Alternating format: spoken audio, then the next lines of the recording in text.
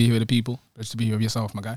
Thank you so much, man. And I got some questions for you, for everyone. Zilla hasn't called in yet, so we're just gonna get started without him. And when he calls in, we'll fill him in. My first question today to you, my bro, is talk to us about your early life. Like, what was it growing up? Let's say 4 to 11? 4 to 11. 4 to 11. Yeah. Best times, because you're naive to reality of how hard life is for your parents, for your family. Big facts. It's just a case of you're just growing, learning, figuring out yourself, but ultimately just having fun. Yeah. From the age of 4 to 11, that's pretty much primary school years. I used to live in Germany. Used to live in Germany for quite a couple of years. Prior to that, used to live in an area called Tidworth. Okay. Which is like near Andover, I believe, or somewhere like 2 hours away. Southeast England somewhere. Yeah. Who knows? Just away from black people.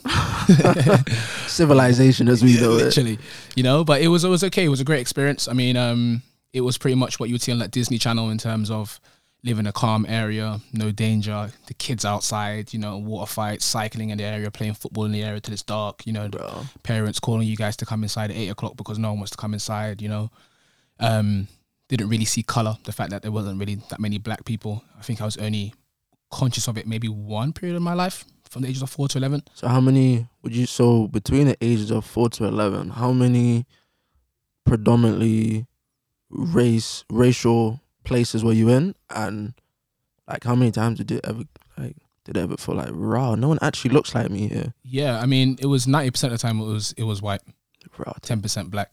Obviously, not obviously, sorry, but my father was in the army. Yeah. So it was a case of wherever we had to go, wherever he had to go, family follows, So with that being said, we had to move to like a countryside. Yeah. And other than the other black families where their parents were in the army with some sort of rank, yeah, there was no one else that was really black in the area. And I didn't really notice it because thankfully, when you're that age, many kids don't see colour. Yeah, they're just having fun. You just see, oh, this guy is cool. Yeah, literally. You just knock on this guy's door. He wants to come out. You play football, whatever. So what age would you say you became conscious of it? Conscious was 8 years old.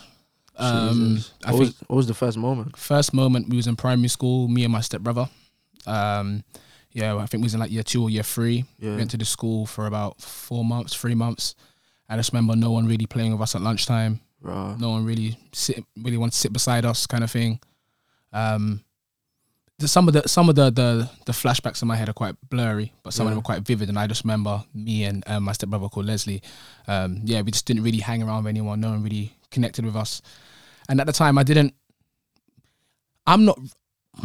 I was young, I wouldn't say I was that emotional. Yeah. So it was a case of, I just remember my parents just pulling us out of school and just going to another school. And then when we went to another school, I realized how friendly those kids are.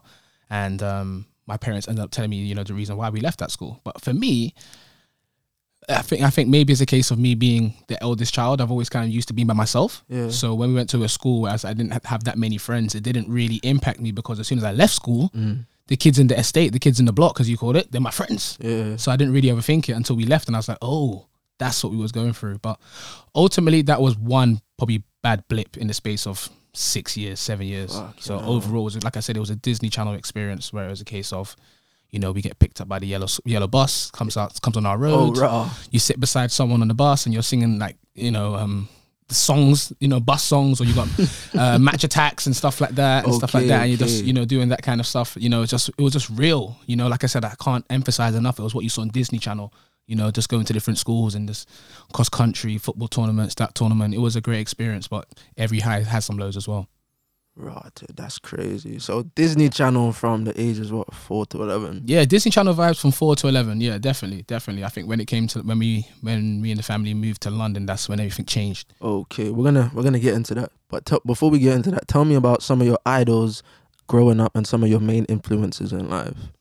Idols growing up, definitely family. Okay. Yeah, definitely family. I don't have any older siblings. Both of my parents are only children, so therefore I don't have immediate cousins or anything like that. Yes. And on top of the fact that we moved a lot, I didn't really see a lot of family other than my immediate family. Yeah. So my immediate family were my role models. So would you say that makes you totally reserved today outside of your business life?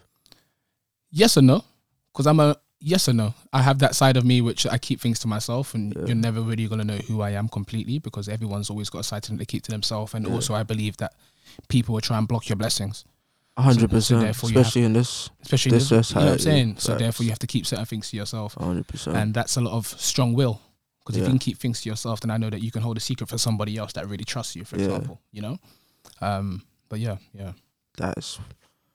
So what, main influences that could be? Main influences would be my two fathers. Two fathers, biological dad, stepdad. Yeah. A main influence would be, my grandparents and my mother, really. Okay. And they all have their own different sense of how they've influenced me in life, but I would say definitely those 5 people, massive. So for a kid that moves from that school to this school, country to country, this part of the UK to that part of the UK, and everything's just, it's unsettling as a kid. Yeah, but it's okay. It's okay now, but at the time, was it like, bro, I might make a friend and then 6 months I'll be like, oh, this is my last day at school. Yeah. I mean, creating long-standing relationships has always been an issue. Yeah. Mainly because of the fact that we moved a lot. You know, family moved a lot. I went to, I think, about 7 or 8 different primary schools. Right. Yeah, and that's just a case of we was in England one point, then we moved to the countryside, then we left the countryside, went to Germany, and then came back. You know, so it was a good experience. It was a good experience, you know, and the experience I had as a childhood, a lot of people would love to have that experience 100%, because coming to London just made me see how closed-minded everyone is, because they haven't had experiences, you know. All they know is their area, whereas London was the last place I knew, you know. London was a place of, I come here for, you know, every couple of times a year for maybe a week or 2 weeks to see some family members in London. But other than that, it was countryside, it was on holiday, or, you know, living in Germany. So what's one thing you say that you do now that if you had never moved back into the city, it wouldn't be a part of your regimen? Like, completely? Difficult question. I feel like I'd just be a whole different person. I remember being in Germany, and got to the point where it was like, I love this place so much, but I realized I didn't fully fit in. Good, man. Just prepared for the new week. We got 3 camps happening this week, so. Oh yeah, half term floating, isn't it? Yeah, half term, man. When the parents get to rest, we don't rest. We want the money. All right, let's introduce this once more. Hello to all the folks at home. This is a special episode. Episode 10 is the masterclass Sports Play Motion collab that everyone's been waiting for. I got Zilla on the phone. Zilla, say what's up to the people. As you know it, good evening, good afternoon, good morning, good night, wherever you are listening. Thank you for tuning in. And as I said all the time, if you change your mindset, you change your circumstances, and hopefully the masterclass, I help you. Let me say this before we even get any further. Yeah. All the listeners, whatever you're listening to, put them into action. Practice the principles. If it don't work, then at least you can't say they're talking bullcrap. But if it works, adapt it to your lifestyle and move on. Because half the time we get carried away and we have too much information swirling around. But information is not knowledge, it's the action. 100%. So, yes, let's get it. All right. That was Zilla. Across the table from me, rocking his SPM merchandise. Link in the description. Go get that. We got Mike C, Coach Mike, Coops, the rapper. We got a man of many personalities, the motivational speaker himself. Tracksuit speaker, come on, man. Mike C, nice to meet you, man. Shake my hand. My guy, man. Blessings, man. Thank you for having me, you guys. Thank you. Zilla SQ, thank you for having me, man. It's a pleasure. So, yes, sir. Welcome to the masterclass, man. We just want to know about you, let the people know yourself about you, and yeah, man. Let's get started. Yeah, man. So, who is Mike C? Your first question. Who's Mike C? It's a deep one already. Mike C is he's a calm, conscious guy that's, you know, just in the process of living out his purpose. And I still feel like there's still so much of my purpose that I'm still yet to discover. You know, but at this moment in time, I think my purpose is to help the young people, to help. There's more of your purpose you need to uncover. When you discover something, that means it wasn't there. There we go then. So you have the purpose, you just need to unlock it. No, but 100%, yeah, 100%. Because I feel like, you know, once you achieve certain goals, there's always more to achieve. You don't just settle, because I feel like if you just settle at that moment in time, then I'm an overthinker. So I feel like, you know, once you get complacent, you're stagnant. Get complacent, then I feel like God might take my life away. I'm not living up my purpose for real. So is that how you think, bro? That's how I think. I'm scared. I'm scared when I get to the end of the process and I'm like, oh my days. You're just gonna wake up one day and what hear this now? noise. Yeah, what now? Chapter close, a new one start. 100%. 100%. Wild. Yeah, GTA KO. But yeah, Mike C. So the question I've got to you is, explain. We talked a bit about your idols and main influences growing up. Talk to me now about your high school life. High school was cool. The man I am now is not the guy I was then, but then again, that was 10 years ago, so no one's who they were 10 years ago. I thought that would be an issue. Okay. But yeah, for me, school was a cool experience. It was an experience of me finding myself socially more than anything. I think it kind of goes back to your previous question of, you know, the consistent fact that we had to move around every couple of years and change my friendship groups. Yeah. When it came to moving to England and starting high school, it was a case of, okay, I realized that everyone already has a social group. Mm-hmm. Who do I know? You know, so school was a lot about figuring out who I'm trying to be. Am I trying to be the guy that likes to fight a lot? Yeah. The guy that gets all the girls, the guy that does the football, you know, the guy that does studies, who you trying to be? And I feel like in school, everyone's trying to find themselves, and of course. you know, they you know, indulge in different social groups to figure out who they are. Yeah. Some kids, you know, they set up for one group. Some kids float. For me, I was just a floater. Okay. But yeah, school was a cool experience. I didn't finish with anything great. Yeah. So therefore, I didn't go there for the purpose of school. But yeah, it was cool. It was cool. I can't complain. Sitting where I am now, I can't complain. But yeah, that's what I mean. Everyone on this episode right now, we didn't do that well in school, so you know what I mean. I don't really ask that question to poke fun or nothing. It is what it is, man. For me, I find that as motivation. You know, when I speak to people that got degrees and 10 GCSEs, and I'm like, what are you doing at GCSEs now? You know? Yeah. But for me, it's like life is my school. Okay. You know, and I feel like. But then you see, here's a difference now, because you see, smart people always behave like they're intelligent. Mm. And I know it's a strong statement, and I'll explain why. A smart person is very intellectual in terms of a specialist. So whatever subject that they studied in, they diverse into it, right? So if they're an accountant or a lawyer or a doctor or, I don't know, whatever profession they choose to go into, they become a specialist at it. And the best person always they're on top of the food chain, i.e. they get the big bags, they make 100 and something thousand a year and all of that jazz, yes? Yeah. The intelligent person is the one who employed a smart person. Yeah.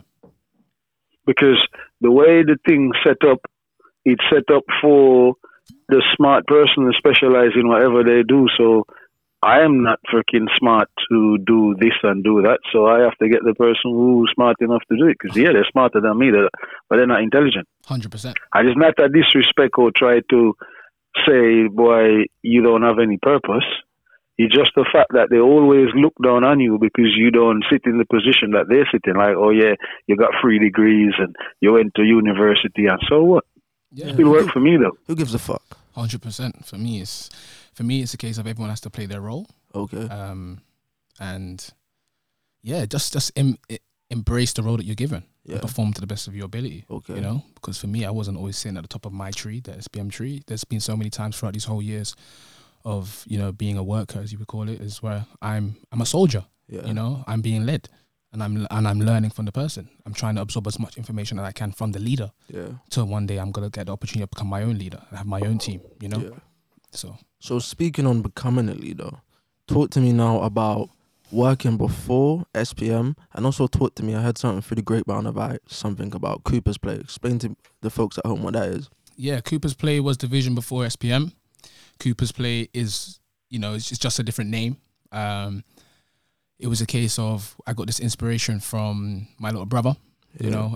It was a case of, he never really liked sports, never really had an interest in sports. And for me, we come from a very sporty background in terms of not always playing it, but it was always on the TV, you know. Yeah, so for me, I wouldn't say I regularly started playing football consciously up until I was like 15. Okay. You know, obviously, I was playing as a kid, you know, U7, U8 football, but then there was a massive gap, the foundation phase, they call it. And for me, you know, one of the great things my father said was watch the game, watch the plays that you want to play in the position. And for me, it was a case of I absorbed and learned the sport of watching it. So my little brother didn't watch the sport. He didn't have an interest in playing or watching. I was like, okay, different character. And then it came to a point when he attended our after school club. I think it lasted for about 6 weeks. Yeah. And that's when I was like, oh, okay, he does like a sport, and that's cool, you know. And I felt like my little brother was excited during that 6 week period. And then it came to the 6th week or the 7th week, and I remember him coming home early. And I remember asking him, like, why are you here? He's like, yeah, club's done. You know, there's no more club. And, you know, from that moment, in all honesty, I feel like he was never the same in terms of I didn't see that kind of enjoyment from sport ever again. Big man, you know? Yeah. So for me, I was like, wow, like, if I obviously love football, but if I can build like a sports business, like a company for kids that don't just like football or just like basketball, but you know, they just need an introduction into sports for them to figure out if they actually like, if they don't like it. So rather than having one particular sport, can I build a multi-sports company where if you don't like football, you might like dodgeball. Yeah. You might like cricket, you might like tennis. But we're going to try and provide everything for you so that you want to come back to our establishment. Of course. So that's originally where Cooper's Play came from, and made a lot of trial and error mistakes. Obviously, I was 18, 19. So, you know, invested a lot of money into the business without making the right moves or, you know, speaking to the right people. But then by that point, it was a case of, you know, you have to learn and you have to go through the process. And I went through that process of making the mistakes, trying to correct those mistakes and transition from Cooper's Play to Sports Play Motion. So just to be in a bit of retro aspect there, you said your father told you to watch the game. What game are you watching? I know you're a Man United fan. Yes, I'm just watching all games, man. So is this I'm just a football fan. Period of Sir Alex Ferguson? Yeah, this is where we dominated. Okay. Yeah, okay, this is why SPM is red. Yeah, for people that don't know, Man United. Okay. You know, obviously when it was my era, we grew up winning. You know, and I used to see my dad watching Manchester United, really, from what I can remember. Yeah. I remember us winning, you know. I think 2005 was the first time I took it in. That's when we signed like Park Ji-sung from PSV, £4 million or something like that. Jesus. Yeah, Roy Carroll slipping it against Tottenham, you know. So, but I've also heard through the grapevine that you used to be a Chelsea fan growing up. Yes. It was Arsenal fan too, no? Oh, God. Jesus. See, these are things I don't remember, you know. It was Arsenal, then he went to Chelsea. Oh, and then Jesus. Well, then don't say that to the people, you know. Don't say that to the people. Then I get him into football, and then from get him into football, then the whole thing just snowballed. Yeah, definitely. Definitely, my dad, you know, drove me into the right direction. So now you're Man United till death. Oh, till death. So if you have a kid, are they Man United till death, or? Hopefully. I'm always going to do that thing where, like, if I have a woman and she supports a different team, we're going to get both jerseys, put it on the floor, and I'm going to say to my youth, walk and pick one up. And then from there, and if you don't pick up the one I want, subconsciously I'm still gonna try to influence you anyway. That is mad. So talk to us now about your motivational speaking stage. Yeah, motivational speaking was a great moment in my life. Was a real eye-opening moment. The videos are still online now. Still online now. Almost I'm so 10 happy. years. Almost 10 years. I'm not that old, my friend. But yeah, I think it's like 10 5, years 6 and years. 3 years. Yeah. 3, To be fair, years. Recorded those videos when I was 2021. Good moment in my life. Very anxious moment in my life. I've never really been a camera guy. I've never really been a social media guy. So are you more of a camera guy now? Not even. If you look at my followers, it's poor. You know. But like, so what you're saying, you couldn't have like a film crew follow you around for like a week? Now I could. Yeah. Because I'm more experienced speaking to people, dealing with people. You know. Whereas before that was my first ever real experience. Real introduction of speaking to a camera, not stuttering my words, you know, not sweating because of pressure. Yeah. You know, but you know, we've come a long way. And like I said, for me now doing SPM for such a long time and speaking to different people and engage with people from different backgrounds and cultures, it enforces you to articulate yourself well and slow yourself down and, you know, just be more confident in yourself. That's mad. But yeah, Mike C, the tracksuit speaker, motivational speaker that came from the inspiration of initially my friend called Sutra. Yeah. He showed me a guy, a motivational speaker called Eric Thomas. Big up ET, changed my life. And Eric Thomas, in summary, is a lot like how I love a football coach, where they're very loud, they shout, they show a lot of passion, and you can see that they care through their passion. Yeah. And a lot of the messages he said that during his YouTube videos and stuff really resonated to me, because a lot of his messages were very similar to my dad's, you know, messages, you know, which unfortunately, Yeah. So my ex Eric Thomas reminded me a lot of my dad. Yeah. In terms of the advice and how he was as a life coach and stuff like that. And I found it really inspiring. And I thought at that moment in time, it helped me, it uplifted me, it changed my mentality. And I wanted to do that for other people, you know. So I started working in, speaking in a couple schools, going to like different seminars, speaking with people, you know, that had way more experience, that had their own masterclass, had their own team, just trying to gain knowledge. So, would it ever come back? Absolutely. Yeah? Absolutely. If you could put like within the next 2-3, when would the deadline be so we can call the dev team and get this in the process? Couple of years, I would say realistically next 3 years maximum. Okay. The reason why I took a step back from motivational speaking was a case of I wanted to build my success story. Yeah. A lot of feedback I got from people was, I know what I'm talking about. I sound good, but I'm 21 years old at the time. Yeah. So yeah, I have a little bit of trauma, but what have you done with that trauma? What have you transformed it into? And when I spoke to someone and they told me that, I was like, wow, it makes a lot of sense. I can't be ignorant at this moment in time. Yeah. So I thought to myself, let me build myself, let me build Mike, let me build the business, let me build everything. So when I come back to time to speak, I'm speaking of real, you know, of authenticity, sorry, in terms of just realness. Like I've lived it. So if it's 3 years, the deadline you put on for 3 years is the deadline for the motivational speaker to return. Can we, like, for everyone at home, I know they need like even if it's like a 30 to a 45 minute documentary. This guy's on to me, guys. Like for real though, because I just see you doing more and more shit, and it's like I need a backstory. I need something to follow. Even if you had a team following you around for a month and then you released it 4 or 5 months later. No, but that is the plan. The plan is to come back and, you know, be a social presence and have my face there. And like I said, speaking for me is what I love doing. Yeah. That's what I love doing. I feel like it's my biggest strength on the pitch. Yeah. You know, my football history, my career history, shall you say, my playing history is football. Yeah. You know, at amateur level, semi-professional level.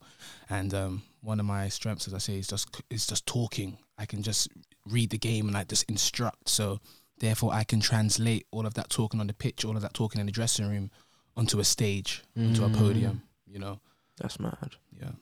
So, what position did you play growing up? What was your favorite position to play as well? I've only really been a centre back. You know, my parents told me I used to be a striker. Oh, so in your youth? Yeah, my youth. Youth 7 days, you 8 days. You know, toe punt days. But you mentioned earlier you missed the foundation stage of playing football. Had you have done those years, what position do you think you would have played? It's a good question. I'm not too sure. I just remember when we was living in an area called Tidworth, I remember being a striker. Yeah. And I remember this training session very vividly where it was indoors. I think it was indoors because like it was winter time. Yeah. And it used to be every Wednesday night in Andover. See. Right, Wednesday nights. I remember one particular training session where I got devoted from a striker to like a defender.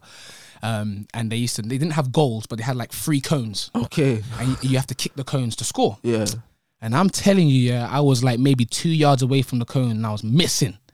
Oh, right. I remember that session like it's yesterday. Yeah. And from that session there, I remember the coach like putting his arm around me. He's like, yeah, it's okay. And you see when the game came on a Sunday, I was a defender.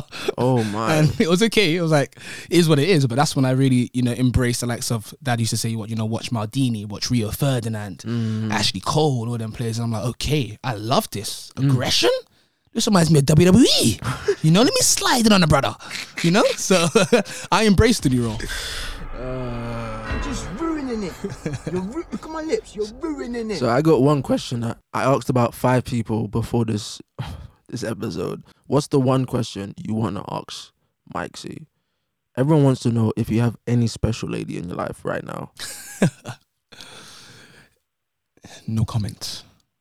Are you not embarrassed? This is really I'm. You know me. I'm just living my life, living my purpose. Okay.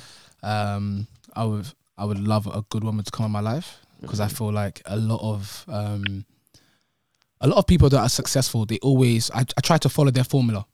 What is their formula? And a lot of successful people always say finding a good woman will make a difference in your business, will make a difference in your life. Okay. And at first, I used to be kind of arrogant towards it. I used to be like, what? I can do it myself. I don't really need a woman, you know, blah, blah.